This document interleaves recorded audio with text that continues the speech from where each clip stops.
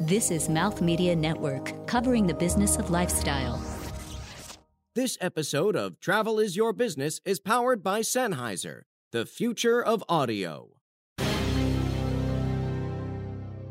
Hello, I'm Jared Alster, Vice President of Marketing for Cox & Kings. What I love about travel is that it breeds lots of understanding and tolerance, which I think is very important these days. How does the world's oldest travel company even begin to think about innovation? Truth is, their track record over the years really speaks for itself. From launching new product types to creating brand loyalty with baby boomers and looking ahead to millennials, this legacy brand is established as one of the largest and longest lasting in international tourism. This is Travel is Your Business, covering the intersection of technology and business in the travel industry. So Jared, what's the biggest difference you're seeing in marketing Cox & Kings domestically versus internationally? It's kind of a big question, I know, but, kind of from a marketing perspective. Sure, yeah. So, in my role, we focus on marketing to Americans outbound. So, I think in the U.S., the market is still quite immature in a lot of ways versus the U.K. and Australia, where travelers are just really brought up and raised to be international travelers, so much more than your average American. So, from a marketing perspective, brand loyalty is almost non-existent in the U.S. And I say almost because there is certainly some loyalty. There are some amazing brands that have done a great job at building up their brand cachet. But by and large, most travelers, especially when they're booking a high-end luxury trip or multi-day tour package, which is the space that I play in, we see that there's very little loyalty. So from one perspective, that's great, because if you're a company that has a smaller budget, there's opportunities for you to acquire share. But if you're a company that has a very high cost per acquisition, then you want to make sure that you hold on to that client, because there's a good chance that the next time they look to travel, they might be looking around. Mm-hmm. Interesting. So you don't necessarily work totally with the domestic market, at least for Cox & Kings, in terms of where it's headquartered and where the operations take place. So we're just, the office here is entirely outbound travel, so we don't have any domestic trips. Got it. So it just functions as international. Just as international. Okay, so. In India, they, most of, I'd say probably half of their business, a quarter to a half of their business is sending Indian citizens around India, just because it's such a massive country. So you have a lot of Indians who are from the south or from the north, and they've never seen Goa, they've never seen Delhi. So there's a lot of domestic internal travel within India. Got it. So that's what I was referring to. Yeah, I guess. sorry. But it doesn't necessarily interact with that doesn't, how you have the... Correct. Right. Got it. Yeah. And do you see that model moving to the U.S. eventually as you grow, kind of like inter-country travel rather than just abroad? It's a great question. So in my experience, just in this industry, most Americans don't need a tour operator to travel to, in the U.S. True. And I think a lot of times the only exceptions are perhaps very high-end experiences where you can't get access to them without booking through an agent or, a local operator who really knows a specific region. Also, national parks actually tend to see a lot of tours come through, just because national parks it depends what you want to do. If you're a hardcore hiker, but maybe you don't want to organize everything yourself, all the gear, the material, you can go with an operator because they actually understand the lay of the land, literally, to make sure that you're safe and that you see the sites that you want to see. But I think most Americans, they're happy. It's a very kind of road trip sort of culture we have here, right? Where you hop in your car with your family or some friends and you head out. So how does your target customer base differ in those two markets, and considering that the product's kind of different? Yeah. In the U.S., Cox & Kings has a very high-end, high household income, high net worth luxury client.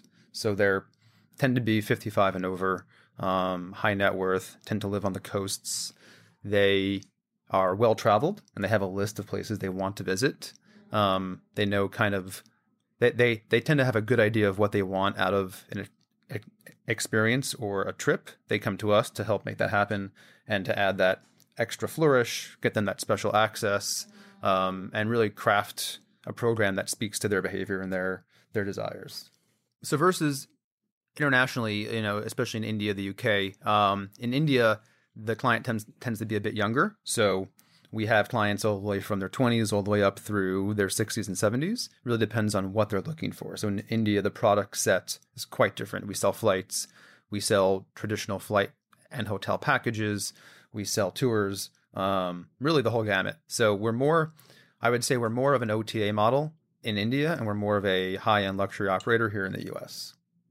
And then how do you market to those customers differently, considering it's the same name, there's not a sub-brand or anything like that? How do you appeal to that audience? So the same name has been an interesting challenge for me, because, just if you're starting, like most people, most travelers, starting your search in Google, we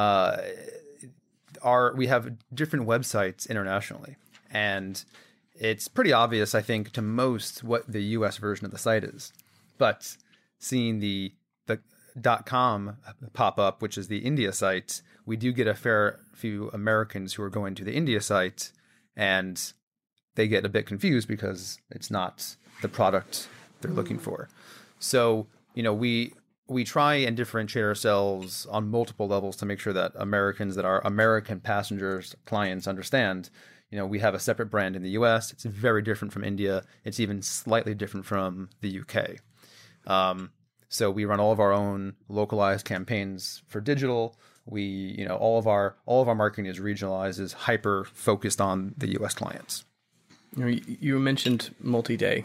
Multi-day can be pretty complicated, from everything from booking paths, but this is something you've been working in for quite a while. Could you tell us a little bit about maybe Stride Travel and kind of how that transitioned to some of your experiences with Cox and Kings? Sure. Yeah. So Stride is a multi-day tour marketplace.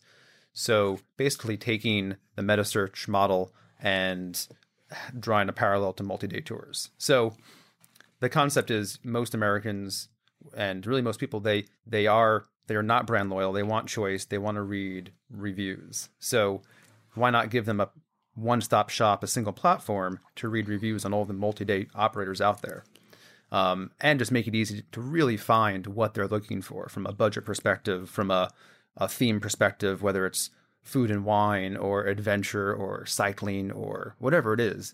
Have a single site that aggregates all of the supply onto a single platform. So that's the idea of Stride, just making it easy for consumers to find what they're looking for. On the B2B side, it's about making sure that if I'm a small operator in, say, Tanzania, and I don't have a huge marketing budget, and I don't have a sales team in the US, and I don't have a GSA in the US, how am I going to get what might be some amazing, amazing products in Tanzania in front of the US market, who's my core audience? So that's really our B2B value is that Stride gives that operator an ability to get their product to market at a very low cost. Coming from a technology company into a more of a legacy established brand like Cox and Kings has really opened my eyes to the distribution of our product in the US. So just trying to make us a little bit more forward thinking, a little bit more tech focused, and just understanding the different ways that we can actually bring our product to market. Traditionally, we've been very, very reliant on advisors, on agents. And that's great. And they're a huge, huge piece of our business. And those are relationships that we'll have until the end of time. But I also think there is an opportunity for luxury brands to develop a direct business. And there's tons of market share to be had on that side. So I've also, in my role, trying to push us gently in that direction to grow our B2C channels. And does your CAC change with the B2C channels versus going to the agents? It does, absolutely. So that's a big reason why, it's been an effort of mine, because it absolutely does. Agents. So besides the commission, most operators, including Cox and Kings, we employ a full outside sales team, and they're on the road, whatever it is, 200, 300 days a year. So just the cost there needs to be worked into acquisition cost. Absolutely. Loyalty is a tough one, like you said, especially in the U.S. market. How is it that you can create such an experience that, say, somebody would want to use Cox and Kings again, especially if you're dealing mostly with the luxury market in the U.S.? Mm-hmm. What is it that differentiates it, that creates loyalty or has them coming back? I think it really comes down to our level of expertise and our service.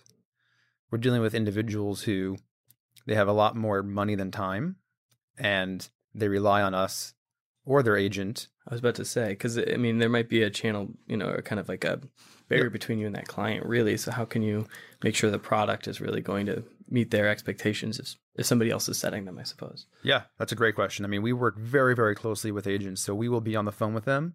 And sometimes we'll even say that we're part of their team.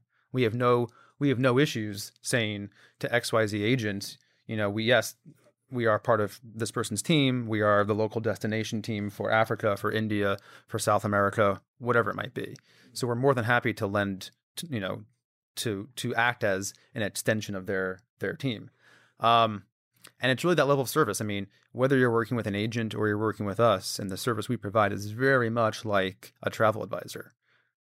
So it's about understanding the nuances of a certain destination. And all of our specialists, they've either lived in whatever destination they're selling, they are from there. So Seema, who's our India specialist, is from India. She lived there, for most of her life, about half of her life, I think. Ignacio, who's our expert on Latin America, is from Mexico, and he's lived and traveled extensively in Latin America. So these are people who, we're not just hiring them and training them on a destination. They come to us already armed with that destination knowledge, which I think is, something that's special and somewhat unique in this industry. Very cool. Well, I see that you brought us something.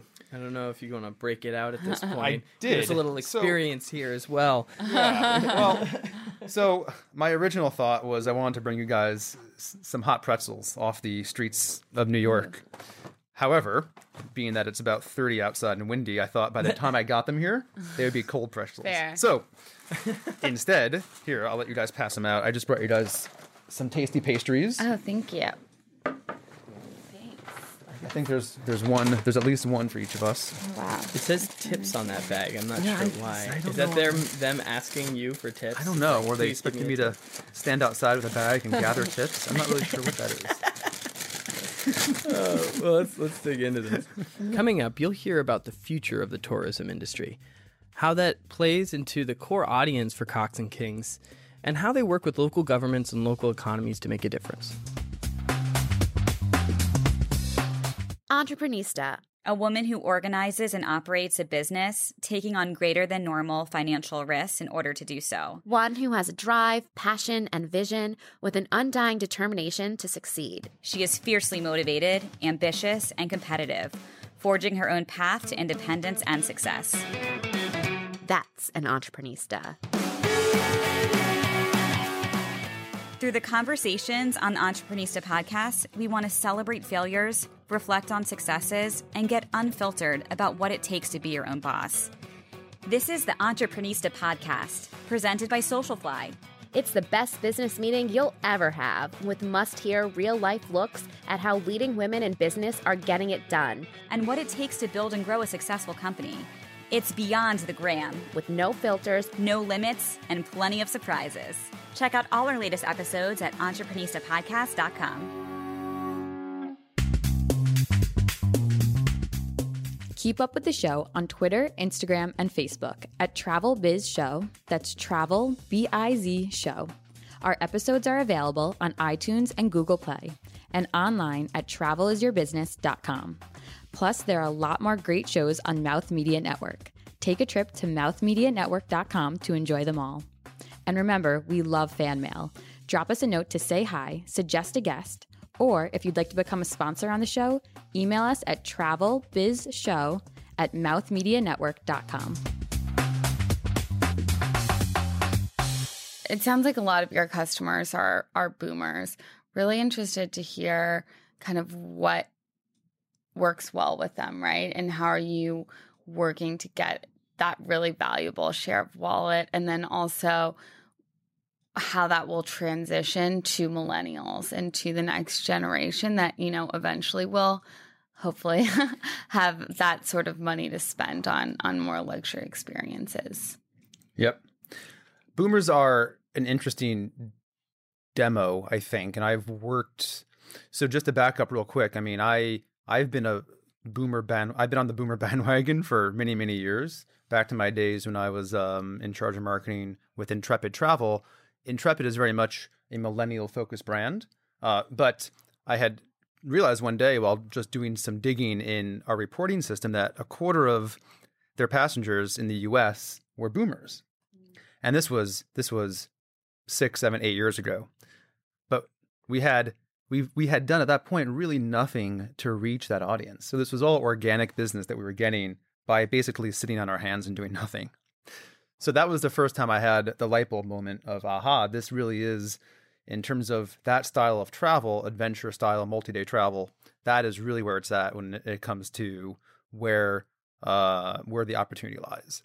So fast forward, we kind of took that same approach at Stride, and now certainly at Cox and Kings, where it's a luxury audience, high net worth, older. And I think boomers, they have a good idea of what they want, but they really rely on that service. Like I was saying earlier, I think most boomers, they're used to working with an agent or someone who they think is an agent. And that's really another nuance is a lot of clients, they don't actually understand the difference between a travel agent, a traditional advisor, or a tour operator who just happens to know a lot about a destination. The way they see it, everyone if you're talking to them about a trip, you're a travel agent. So in the industry, we're very careful to segment, and we of course all know the differences. But on the consumer side, no one actually knows.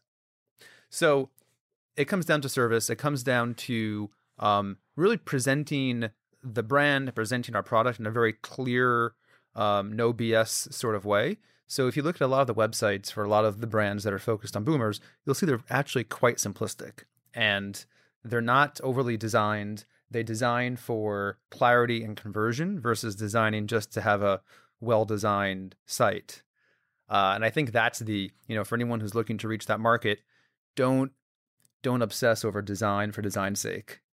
Obsess over making sure that information is surfaced clearly without too much clicking and, fancy flourishes, because that audience, that's not what they want. We've done quite a bit of user feedback, and it's really insightful to watch someone who's a little bit older use a website versus someone in their 20s or 30s. And just the way they interact, what they go to first, the way they interact with a menu, the way they interact with, video. It's just actually fascinating to watch. So how does Cox and Kings then future-proof? Because if you are, focused on this, kind of older demographic, is there a way to kind of progress the brand so that you're also reaching younger crowd as they start to get into further disposable income? Or how do you look for that transition? Or will there be that transition, let's just say? I think there certainly will be. The circle of life. Oh, no, I didn't mean, I guess. No, I know. We'll all be just searching for clarity. I just want to get a Lion King reference in there. Pride Rock. No, I mean, I think it's really twofold. So first of all, we see our audience as, so the current cohort of boomers, they're the healthiest and wealthiest that they've ever been in the history of mankind. So, starting from early mid-50s, you might live another 40 years. I mean, that is not crazy these days. From the time that you hit 50, you might be alive for another 40 years. And really, I mean, it wasn't that long ago where that wasn't the case. So I think when you think about 40 years, I mean, that's one trip a year, roughly. I mean, there's still a lot of room, a lot of opportunity just within those years. So that's the first part. The second part is, we are very aware, though, that yes, we need to be, we need to also reach down as well as reaching up when it comes to our products and who we target. So we actually just launched new products last summer, and we're about to launch a few more coming up in the next few weeks, actually, that focus more on small groups. So instead of taking the current approach that we've taken in this market for 20 years, which is private luxury travel, we're introducing small luxury groups. So the same experiences, the same 5-star hotels, and the same service level, but making it slightly more attainable and achievable for someone, who might not have a ton of money, but still wants to see the world in a comfortable way to book one of those trips. So we just launched 6 destinations around the world, and we're going to be rolling out another dozen or so probably in 2019. So that's pretty exciting. I think that's really, to answer your question, John, I mean, that's how we're trying to reach the millennials. That's how we're trying to reach, families as well, because you're right. I mean, there's only so many years left, to target people who are getting a little bit up there in age. Do you then identify those products as a separate brand entirely, or is the hopes that it just kind of falls under the umbrella and just transitions and kind of lifts Cox and Kings up as a brand? It is currently presented and marketed as just Cox and Kings. So think about it; it's more like a product type than it is a brand. We had thought about multiple approaches. In the end, we decided not to launch a whole new brand. Mostly because we're fairly well known. I mean, being the world's oldest travel company, we are fairly well known, especially among U.S. travel agents. So we didn't want to confuse the market with another brand. And we feel like the product is close enough to our current style that it really didn't warrant that. Interesting. So with the market that you're focused on in India, do you end up doing a lot of work with tourism boards, with, kind of even local government more regionally? How does that interaction work with an international tour operator? And then we can kind of dig into that a little bit more.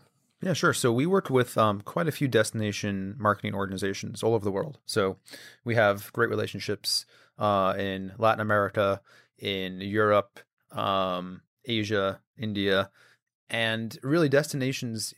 So they are government bodies that are funded by the federal government, and the sole purpose is to push tourism. But there's no call to action. So they really rely on operators, and they rely on agents to get the word out there and actually provide that CTA for someone to book a trip. So it's a very close relationship. It's very mutually beneficial, I think, for operators to work with certain destinations. And I think it's, for us, it's worked really well. It helps to expand our audience. It helps to expand our marketing budget. And, it just really helps us to zero in on a few destinations that we know sell well and get some support from those regions to really push that destination. Interesting. So it kind of does impact, say, which region you're pushing to at any given time. Do they end up competing against each other? Or is it all just kind of... Yeah. How does that play into the strategy, I guess? It does. So we're a global operator, but we tend to focus on a few core regions that we know we sell well. So Peru, India, Japan, South Africa, East Africa, so Kenya, Tanzania, Latin America, I mentioned, Eastern Europe does really well for us. So we tend to try and strategically form relationships at the DMO level with those regions. So we'll sell a trip to, almost anywhere, all 7 continents, Antarctica included, 100 and something countries. But yeah, we tend to focus on those areas, and that does dovetail into the marketing strategy and the sales strategy in terms of what we're pushing out to our clients. It's so interesting because I feel like, one of the big things you hear is that the tourism industry in particular, aside from, say, aviation or hospitality, is probably what would be considered the Wild West. Everything's a little bit fragmented. There's a lot of share that can still be picked up. From what you're describing, it sounds actually quite holistic when under this one brand. What do you think what do you see as opportunities in this space? What's the future of the tourism industry, and why does it feel so fragmented to everybody? Oh, I think you're absolutely right. It is still very much fragmented. I mean, there's a nice ecosystem within the tour operator space, certainly, but it's still, when you look at the tour operating business and that vertical versus air, hotel, car rental, transportation, accommodation, it is very much the Wild West. A lot of the supply is still offline. So we talk about tours and activities now coming into their own age and being pushed online. And we hear all of that, and there's a lot of investment in that space. Multi-day tours is still very much analog, and it's still very much offline. It wasn't that long ago that operators were doing business via fax machine. Some travel agents may or may not still have a fax machine, but that might be an exaggeration. But I mean, really, it is a very, I think, both because of the age of the core consumer and also just the nature of the booking and the nature of the path to that booking. It's not an instant book sort of thing. No one goes on their smartphone on the subway on the way home and books, a 10-day safari to Kenya. And if you do, I want to meet you because that's pretty awesome. I mean, so, it's a very considered purchase. So I think it is still very much fragmented. And that is kind of what Stride, that was their whole purpose, was to centralize all of that content, because there's thousands and thousands and thousands. I mean, try Googling cycling tour in France and see how many pages of search results you get. It's bonkers. So, I think that is the last shoe to fall, so to speak, in this industry in terms of both digitizing content and kind of just funneling it into a way that's more easily digested and consumed. Do you think it'll end up consolidating like the rest of those sectors? I don't know. I really don't know. I think eventually, I think I'd say yes. I don't think it's going to happen next year or 3 or even 5 years. I think we're a long way. When you look at day tours, the hop on, hop off buses, the museum tickets, the Empire State Building, the Golden Gate Bridge. Just day tours and activities, they've been around forever.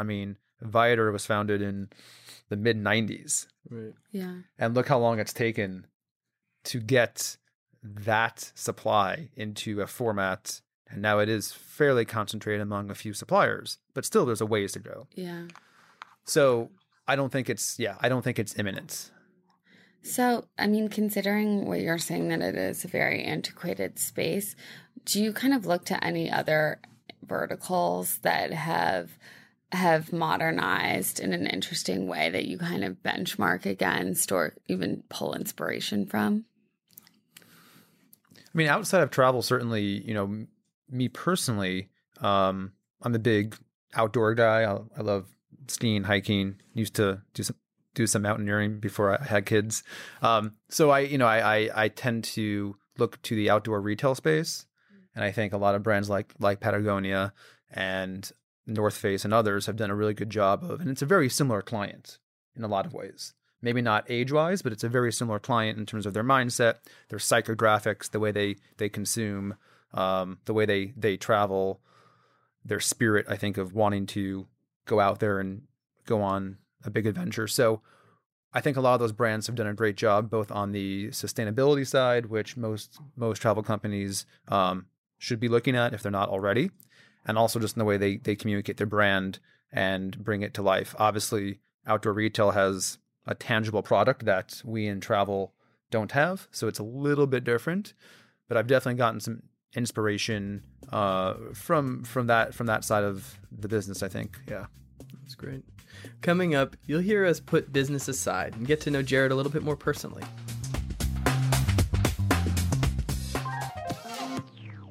Hello, world. I'm George Manley, the Senior Vice President of Sales and Marketing for Solar. I have a background in broadcast journalism, I've traveled the world, and I love to write. But more than any of that, I love to have great conversations with interesting people, and I love to learn their stories.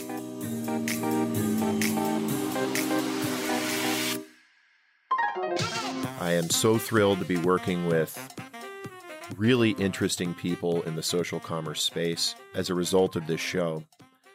Solar is a place where brands and influencers create content to share with their consumer public. Each week, I'll be presenting a story from an interesting person in this space, and the goal is to learn something more about how this industry is evolving. The goal is to learn something more about the creatives behind the creator-influencer space. And the goal is to celebrate the community that is quickly forming on Solar.com. I hope you'll enjoy this show. I hope you'll enjoy our conversations. I hope you'll give us feedback. And if your story is interesting enough, I hope you'll join us on another Solar Story, the art and business of influence. Solar Stories is presented by Solar Inc., and you can find more episodes of Solar Stories and learn more about solar at solar.com. Copyright 2018, Solar Inc., all rights reserved. Thank you for listening.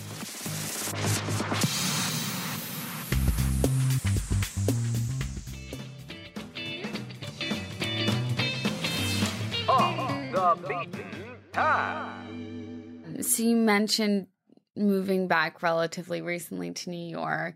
Now you have kids. What is the process like of traveling with kids? How has that kind of affected your life as a traveler? And do you travel with your children? Yeah, I mean, so I would love to say that they've been to 20 or so countries and that we go somewhere every year, but I'd be lying. It obviously changes everything when you have kids, certainly traveling.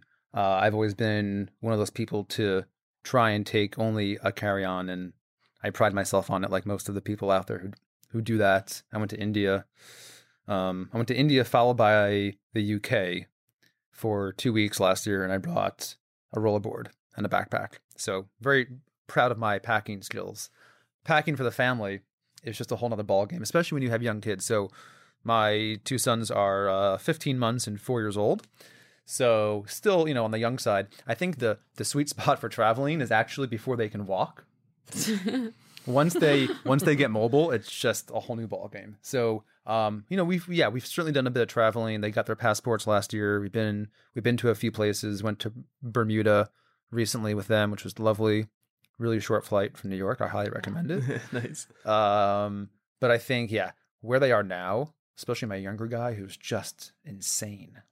I think we probably have another year or year plus until we take a big trip. As much as that pain. Yeah, no, I know. We have larger dreams. You mentioned that you did some mountaineering. So what is the highest you got, and what was the feeling that you got when you achieved it? The feeling was nausea. No. So I started trekking many years ago and decided, what's after that? And that was to start actual climbing. So did some amazing climbs in Peru, Ecuador, Nepal. And so the highest I got was right around 20,000 feet, twice. And, it's not something that all of a sudden you're just there, of course. So you acclimatize and you take your time. So I actually felt great, believe it or not. Some people, I think you're just born with it, but some people get really bad sickness when you're at altitude. I was never one of those people, thankfully. So it's great. I would do more of it, but my wife, looks down on that sort of adventurous activity right now. But where was the climb? You said 20,000. So one of them was on a mountain called Chopacalqui, which is in Peru.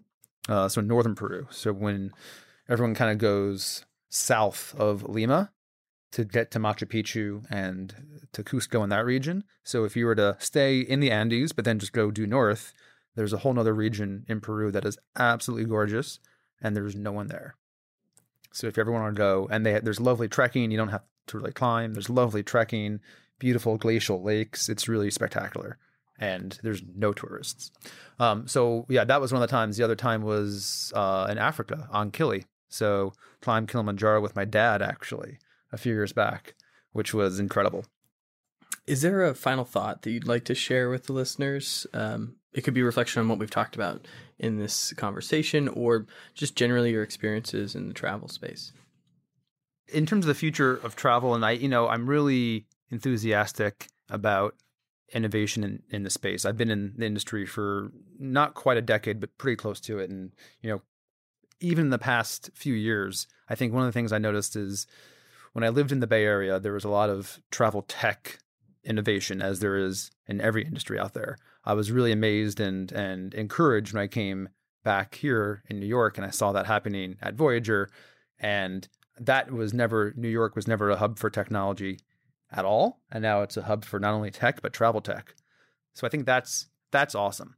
I think there's a lot happening. I've seen a lot more entrepreneurs come into the space who are not travel people. They're not industry people, which I think is great because you get fresh thinking. You get that disruption, not to use that phrase, but you kind of have to. You do get that disruption that I don't think you would get from people who have been in this industry for their entire career. So I'm really encouraged. There's lots happening on all fronts, B2B, B2C, and I think it's a really exciting time to be in travel. Awesome. Is there a way that a listener could get in touch with you or the work you do with Cox and Kings? Sure. Be happy to have you email me. My email is Jared, Jared, at coxandkingsusa.com. Awesome. Thank you again for hanging out with us today. Thanks, guys. It's been great. Yeah. My co-host, Beth Chapman. Happy trails. I'm your co-host, John Matson. Bon voyage.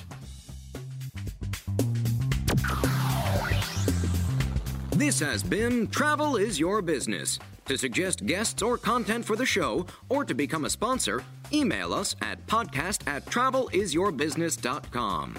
Keep up with the show on social media at Travel Biz Show. That's Travel B-I-Z Show. Episodes available on iTunes, Stitcher, and Google Play, along with our website, travelisyourbusiness.com. Copyright 2018, all rights reserved. No portion of the episode may be distributed or published without the express written permission of the producers. Thanks for listening.